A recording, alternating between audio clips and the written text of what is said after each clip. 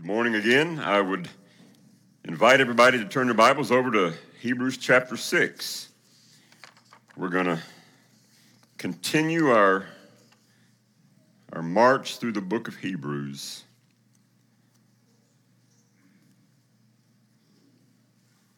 I am really enjoying this study. I hope that you are. The book of Hebrews is just chock full of so much good for us today. I'm going to start by reading a quote from C.S. Lewis. Many of you are familiar with his writings. He said, "I believe in Christianity as I believe that the sun has risen, not only because I see it, but because by it I see everything else. By it I see everything else." That's what the Word of God does for us. It lightens, it enlightens. It is a lamp to our feet and a light to our path. And we believe in it not only because we see it, but because by it we see everything else. Hebrews chapter 6.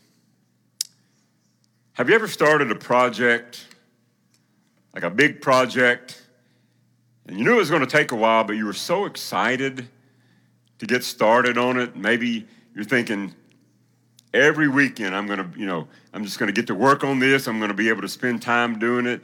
And so you gather your materials, you go to the store, maybe you buy lumber, you buy some hardware, whatever it is, and you're so excited to be able to use some of your free time to work on the project, and you do, and it takes all weekend, and you get back to work, but you're looking forward to it next weekend, and you get back out, start working on it, but after a while, you realize, maybe this is going to take a little longer than I had anticipated.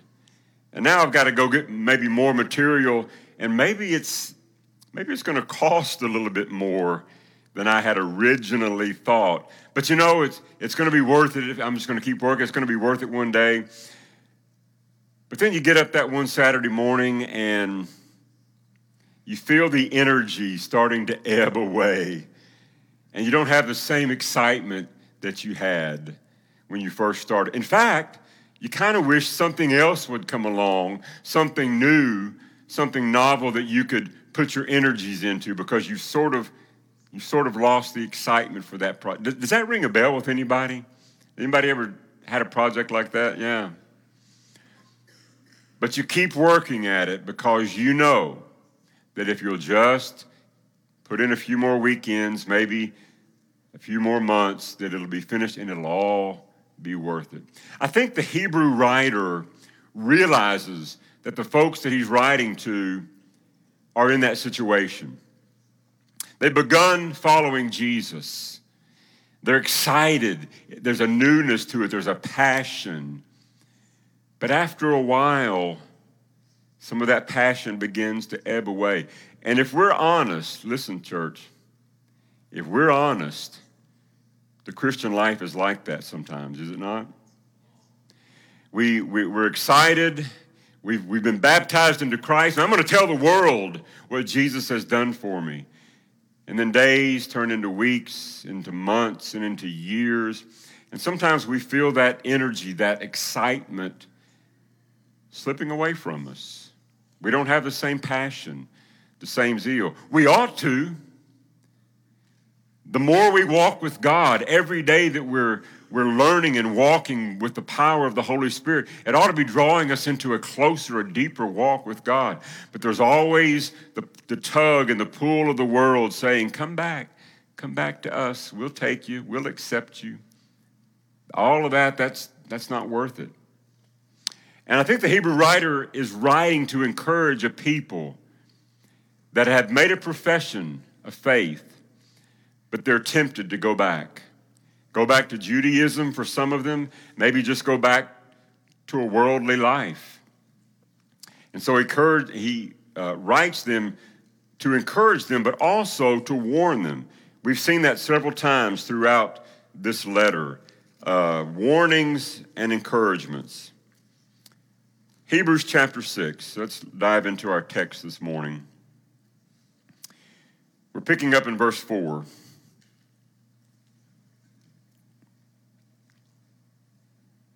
This is the word of the Lord. It is impossible for those who have once been enlightened, who have tasted the heavenly gift, who have shared in the Holy Spirit, who have tasted the goodness of the Word of God and the powers of the coming age, if they fall away, to be brought back to repentance, because to their loss they are crucifying the Son of God all over again and subjecting him to public disgrace. Land that drinks in the rain, often falling on it, and that produces a crop useful to those for whom it is farmed, receives the blessing of God. But land that produces thorns and thistles is worthless and is in danger of being cursed. In the end, it will be burned. This is a very difficult passage. There are people on both sides of the issue. And let me just lay this out for you, okay? There are good, godly people that look at this passage who love God and who say that this is about people who have made a profession of faith, but they were never truly saved to begin with. And when you look at how he has invoked the children of Israel, when we look back at the children of Israel, when they came out of Egypt, Moses led them through the Red Sea on dry land. They saw the power of God. They were enlightened, if you will, by a pillar of cloud and a pillar of fire. They ate of the gift from God, that manna that fell. 70 of the elders were even filled with the Holy Spirit for a time in the presence of God. But yet they did not enter the land of promise because of their unbelief. Many will say that this is like that. They tasted the heavenly gift, but they didn't really digest it. They did not ingest it. And so there are people that will say, this is talking about those kind of people that just made a profession, that were maybe loosely tied to a religious community, a body of believers, but then sometime later they left and they went back to the world, and so therefore they were never really saved to begin with. And listen to me, there are passages that speak in Philippians. It talks about he who began a good work in you is going to see that to completion. If God has begun this in you and you've given your life to him, he's going to see it through to completion. Romans chapter 8, the Apostle Paul, he says, nothing can separate us from the love of God that is in Christ Jesus. Does he not? Nothing, he says, neither height nor depth, angels or demons, principalities, none of that can separate us from the love of God that is in Christ Jesus. So how do we deal with a text like this? Those who have been enlightened, tasted the heavenly gift, shared in the Holy Spirit. This sounds to me like someone who has really been saved, who've given their lives to God. They've been enlightened. That's an idiom. We talked about idioms a couple of weeks ago on Wednesday night. There's an idiom used there that this is talking about baptism and salvation. They've been enlightened. They've tasted the heavenly gift. They've shared in the Holy Spirit. Has an unregenerated, unsaved person ever really shared in the Holy Spirit? I don't think so. They've tasted the goodness of the Word of God and the powers of the coming age, if they fall away, to be brought back to repentance. Let me share a passage with you in 2 Peter. I don't want to belabor this point because I want to say something here about this in just a moment. 2 Peter chapter 2, let me just read this to you. Beginning of verse 1, there were false prophets among the people, just as there will be false teachers among you. They will secretly introduce destructive heresies, even denying the sovereign Lord who bought them. Paul talks about there in the Corinthian letter that we should honor God with our bodies because we don't belong to ourselves. We've been bought with the precious blood of Jesus Christ. That's talking to people that have been saved by the blood of the Lamb. Now, at the very end of 2 Peter chapter 3, the very end of this letter, verse 17, he says, therefore, dear friends, since you already know this, be on your guard, so that you may not be carried away by the error of lawless men. Why would he say, be on your guard, so that you won't be carried away? Because it's a possibility to be carried away by the teaching of lawless men, right? And notice this, so that you may not be carried away by the error of lawless men and fall from your secure position. To fall from your secure position. So it sounds to me like, brothers and sisters, that the possibility exists for those who have truly given their lives to Christ, who have truly been baptized, regenerated by the power of the Holy Spirit, that they could turn, go back to the world, and fall away from the grace of God, from their secure positions. I believe that that is what the Scripture is teaching us.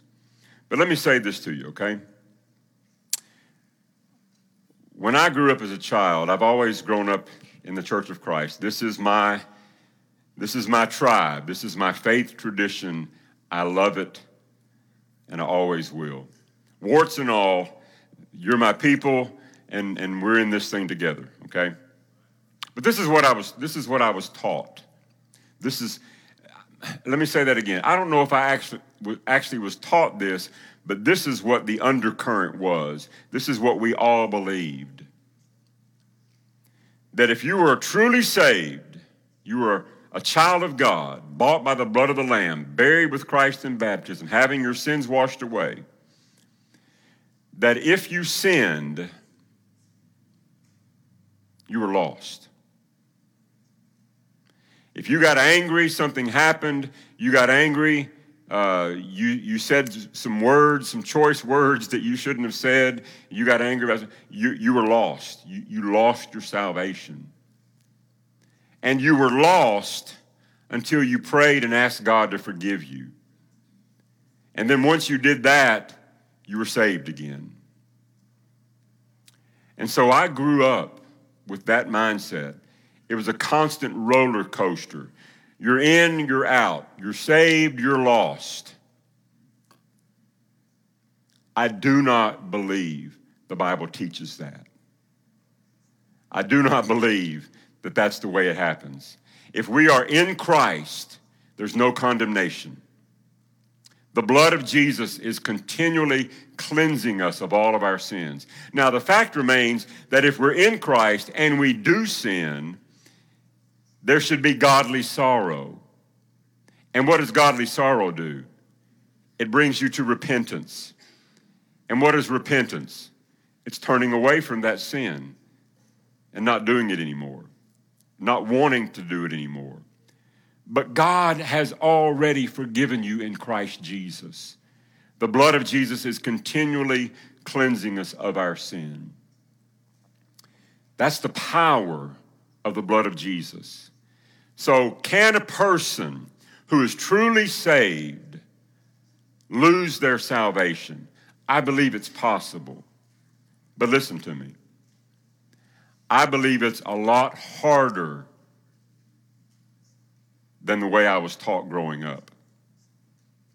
I don't think we lose our salvation just because we fall and we stumble.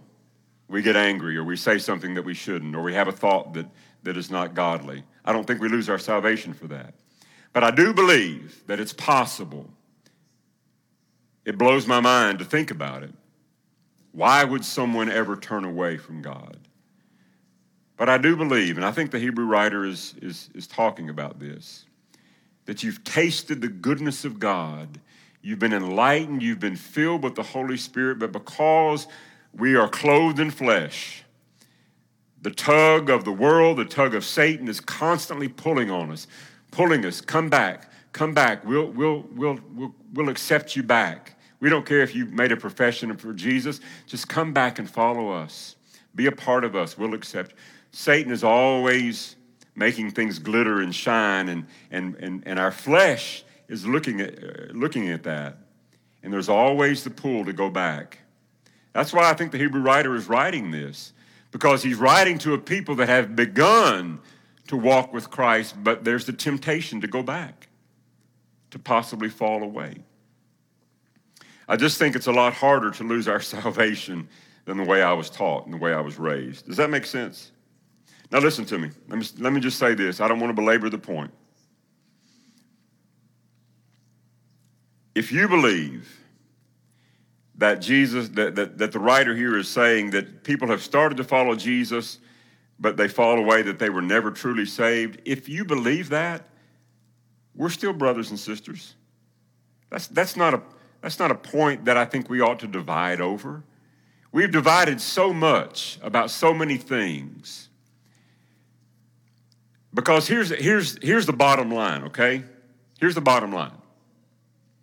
If a person makes a profession of faith and they're tied to a religious body, a community of believers, and then they somehow go back to the world, living a worldly lifestyle, they just turn their backs on Christ. If they were never really saved to begin with, what is their condition now? They're lost, right? They're lost. What if a person is truly saved and then turns their back on Christ, walks away? What condition are they in now? They're lost, right? The condition is the same. So whether they were truly saved or not, we leave that for God to decide. I am so thankful that God is our judge and that I'm not the judge and you're not the judge. I'm so glad that God is our judge and He alone is our judge. So we leave those things to God. I don't want us to divide or separate over things like that. We've done that too often in the past, and we are not making a united effort to show our world the love of Jesus Christ when we do those things. Somebody could say amen if you wanted to.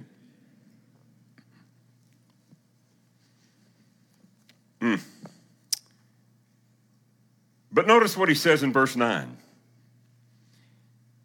He says, I don't think that this is you. I'm telling you as a warning, but I don't believe this is the way that you're living. Verse 9, even though we speak like this, dear friends, we are confident of better things in your case. There's that phrase, better things. Hebrews, the book of better things. We are confident of better things in your case, things that accompany salvation. I'm telling you this as a warning, but I don't believe that's you. God is not unjust.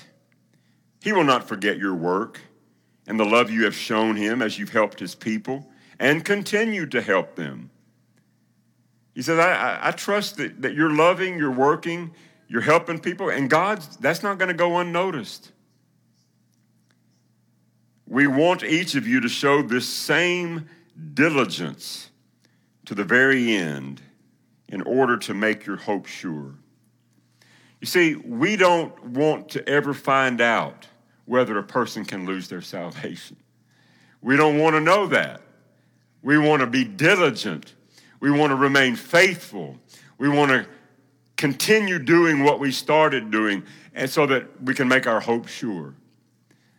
Because we do not need to go through this life wondering, am I saved? Am I not? Am I in? Am I out? That's no way to live the Christian life. John says, I write these things to you who believe in the name of the Son of God so that you may know that you have eternal life. We don't have to doubt that. We just need to live a life that's pleasing, to be faithful, to continue on what we started. And he says, we do not want you to become lazy, but to imitate those who through faith and patience inherit what has been promised. He writes that because we're prone to that. People start things and then they don't finish them. We begin a good work, but then we don't see it through. We begin a project, but then you come to my house and the deck is half finished and there's a boat in the backyard and, we got all these things and we've started, but we don't finish. He knows that we're prone to that. I don't want you to be lazy, but I want you to imitate those who through faith and patience inherit what is promised. And so now he talks about Father Abraham, the father of faith. He says, when God made his promise to Abraham, since there was no one greater for him to swear by, he swore by himself. I love that. Saying, I will surely bless you and give you many descendants. And so after waiting patiently, Abraham received what was promised. You remember when God made this promise? If you go back to Genesis chapter 22, when God made that promise to him, do you remember what was happening? God had called on Abraham to sacrifice his son, Isaac. To sacrifice his son, Isaac. Do you remember how long it took from the time that God promised Abraham that he would have this son of promise to the time that it actually happened? Do you remember how long that was? 25 years. 25 years from the time God made the promise to the time that Isaac was born. Have you ever prayed and waited for 25 years? Have you ever been that diligent and that patient to pray for something and to continue to pray for 25 years? There's someone very near and dear to me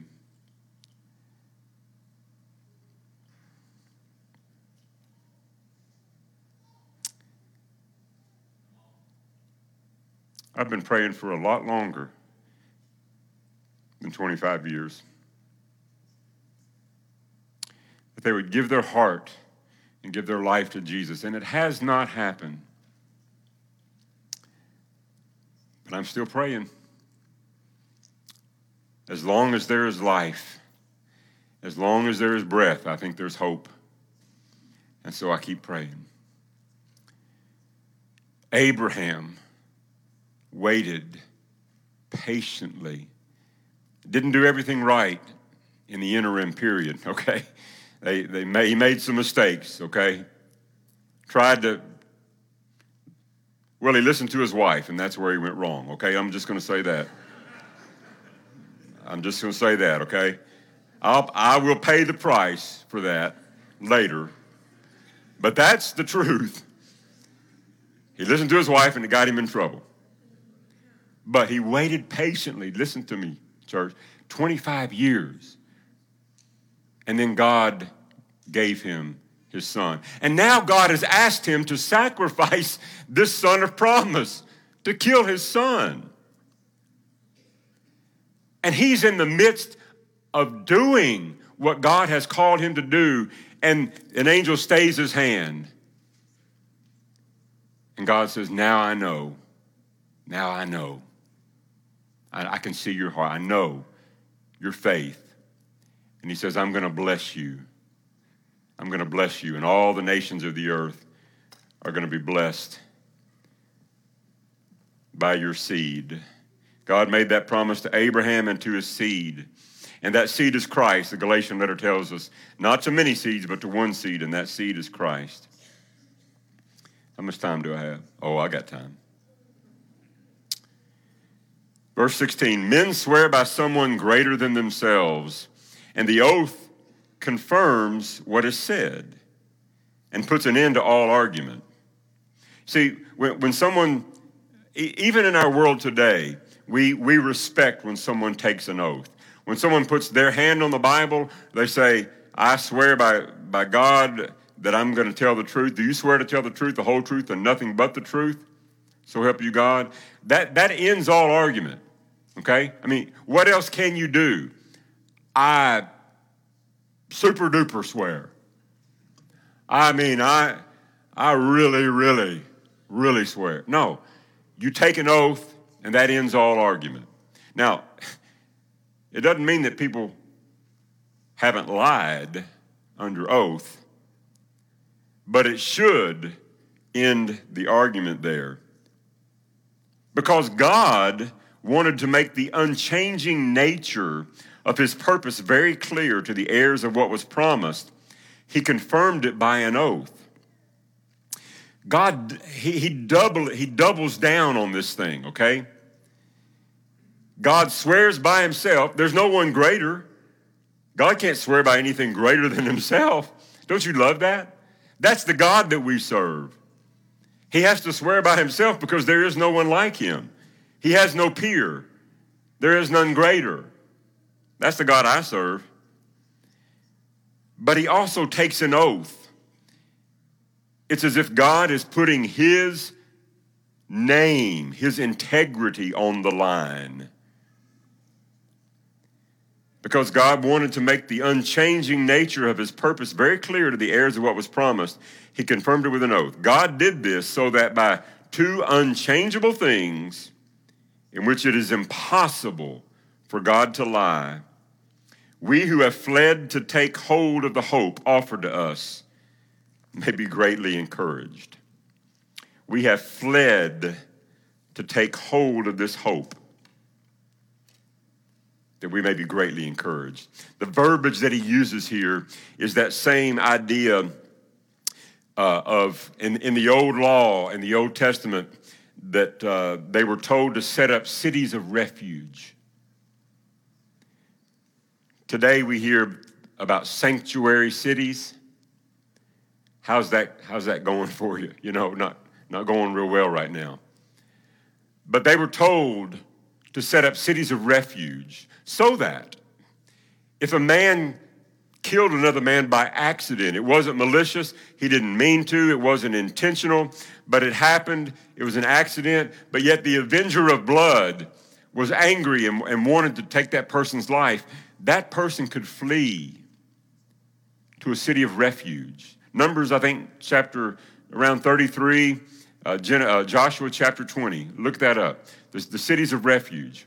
The person would plead their case to the elders, and when they would figure out that it was not malicious, it was not intentional, they would keep them in the city.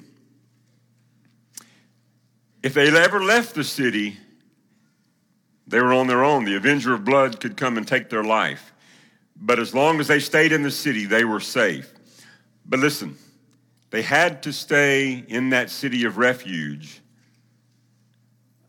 until the high priest died, until the death of the high priest. Only then could they go back to their own property, to their own land. But they had to stay there until the death of the high priest so they could have that protection. Notice this.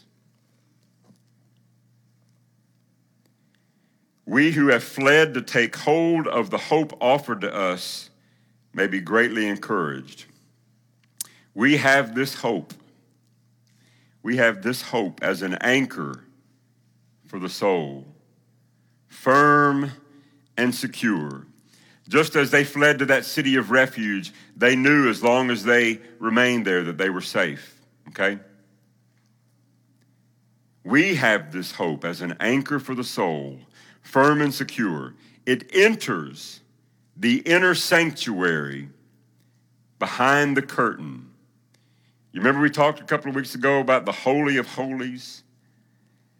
In the temple, there was the holy place where the priest would minister. But once a year, on the Day of Atonement, the high priest, he would make an offering for himself so that he would be cleansed of his sins so that he could approach. But even then, he had to approach in a cloud of incense and smoke to enter into the presence. And he went behind the curtain. There was a veil that separated the holy place from the Holy of Holies. Because the holiest place, the Holy of Holies, is where the King of the universe, where our God would say he would come down and he would dwell there between the cherubim on the Ark of the Covenant. That's why it's called the mercy seat. The high priest would enter into that place. Notice what the Hebrew writer says about Jesus. We have this anchor, this hope as an anchor for the soul, firm and secure. It enters the inner sanctuary behind the curtain where Jesus, who went before us, has entered on our behalf. Jesus is our man in heaven. He's gone behind the curtain. He's entered into the inner sanctuary where a man should not be able to go, but he has gone as one of us to represent us before the Father. He is still a man in heaven, and he will remain that way throughout all eternity. He has become a high priest forever in the order of Melchizedek. You see, Jesus wasn't of the tribe of Levi. He couldn't be a priest in the ordinary sense. But because of his faithfulness, because of his faithfulness to God, he has been, and the life that he gave and sacrificed on our behalf, because of that, God has appointed him high priest. And he's a high priest forever in the order of Melchizedek. So follow this. Those who fled to the city of refuge, they had to stay there. They couldn't leave until the death of the high priest. But Jesus is a forever priest. We're not looking for him to die. He's already done that. And guess what? God raised him from the dead. He will never die again. And so he is our high priest forever and ever. And because of that, he has gone before us. He's our forerunner. He's done what we couldn't do. He's paved the way for us so that we too could enter into the holiest of holies, into the very presence of God by the blood that he shed for us. Isn't that beautiful? Doesn't that make you just want to say, thank you, Jesus? Jess Stewart was a writer. He wrote about a young man many years ago, the first man to ever go through college. His father was a farmer. He really needed his help on the farm, but he was so proud of his son for going to school, and he worked extra jobs to help pay to send his son to college. His son graduated college. He was a teacher back when teaching was a good profession. He became a school teacher. And between his house and the little farm and the little schoolhouse, there was a big field. It was grown over with grass and weeds, but he would have to cross that field to get to his little one-room schoolhouse to become a teacher. His father was so proud of him. He got up early on the first day of school, showered and shaved and put on his best suit and was getting ready to go be a teacher for the first day. And he sat down at the breakfast table, and his father was nowhere to be found. But that was not uncommon because his father was often out before even the break of dawn to get ready and to do things that you got to do on a farm, right? He ate his breakfast, and he was getting ready, got his satchel and his books, and was getting ready to head off. And his father walked in. His bib overalls were just drenched from head to toe, just wet as they could be. His father said, "Son, I'm so proud of you. I'm so proud of what you've become."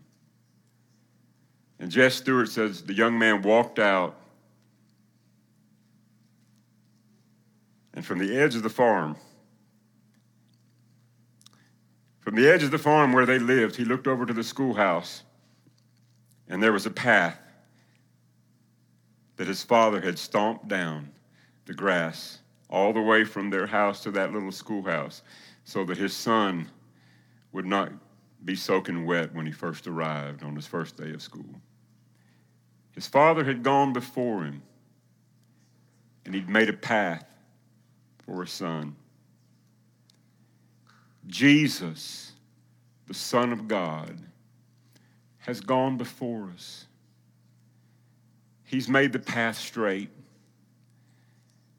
He's gone into the Holy of Holies on our behalf, and he makes it possible for us to be in relationship with the Father. And because of that, we have an anchor for the soul, firm and secure. His name is Jesus, the sweetest name on mortal tongue, Jesus. I do this from time to time, but I want you to say his name with me. Say Jesus. Say it again. Jesus. Jesus, thank you. Thank you that you have entered into the Holy of Holies on our behalf. That we can approach the Father by your power, by your authority. We trust you and we love you, and we pray in your name. Amen. Many of you know, because you've seen it on Facebook, I got a text yesterday from Eugene Embry. Some of you may not even really know them. Eugene and Amy Embry and her mom Carol have placed their membership with us. Eugene sent me a text, and he said that Amy had been in a very bad car accident, and he was on his way to Litchfield, Kentucky. We got through with supper, and I was sitting outside, and it was so beautiful last night. I was just sitting there enjoying the cool of the evening, and my phone rang, and it was Eugene telling me that Amy had passed from that car accident. Just like you've been punched in the face. You just, what's happened here? What's happened? And I've had just a heaviness on me, since that moment. I just hearing his voice and crying and telling me about Amy and her passing. And I thought how appropriate that our text would be here in Hebrews chapter 6 this morning, an anchor for the soul. You see, everything else pales when you think about our life. James says, what is your life? You're a mist that appears for a little while and then vanishes. We don't know what will happen tomorrow. We don't know what tomorrow will bring. So we just live today. We live today for our King, for our Savior. All the words you can say in a moment like this, they're just, I don't know, they seem kind of shallow. But Amy, I believe with all of my heart, has an anchor for her soul. Yes, we'll see her again. Yes, she's in a better place. Yes, she's no longer in pain. But Eugene and Carol have got some tough days ahead of them. And we, as a body of people, I think God will use us to help be that anchor for their souls during the coming weeks and coming months. And I trust that God will give us the wisdom to know how best to minister to them.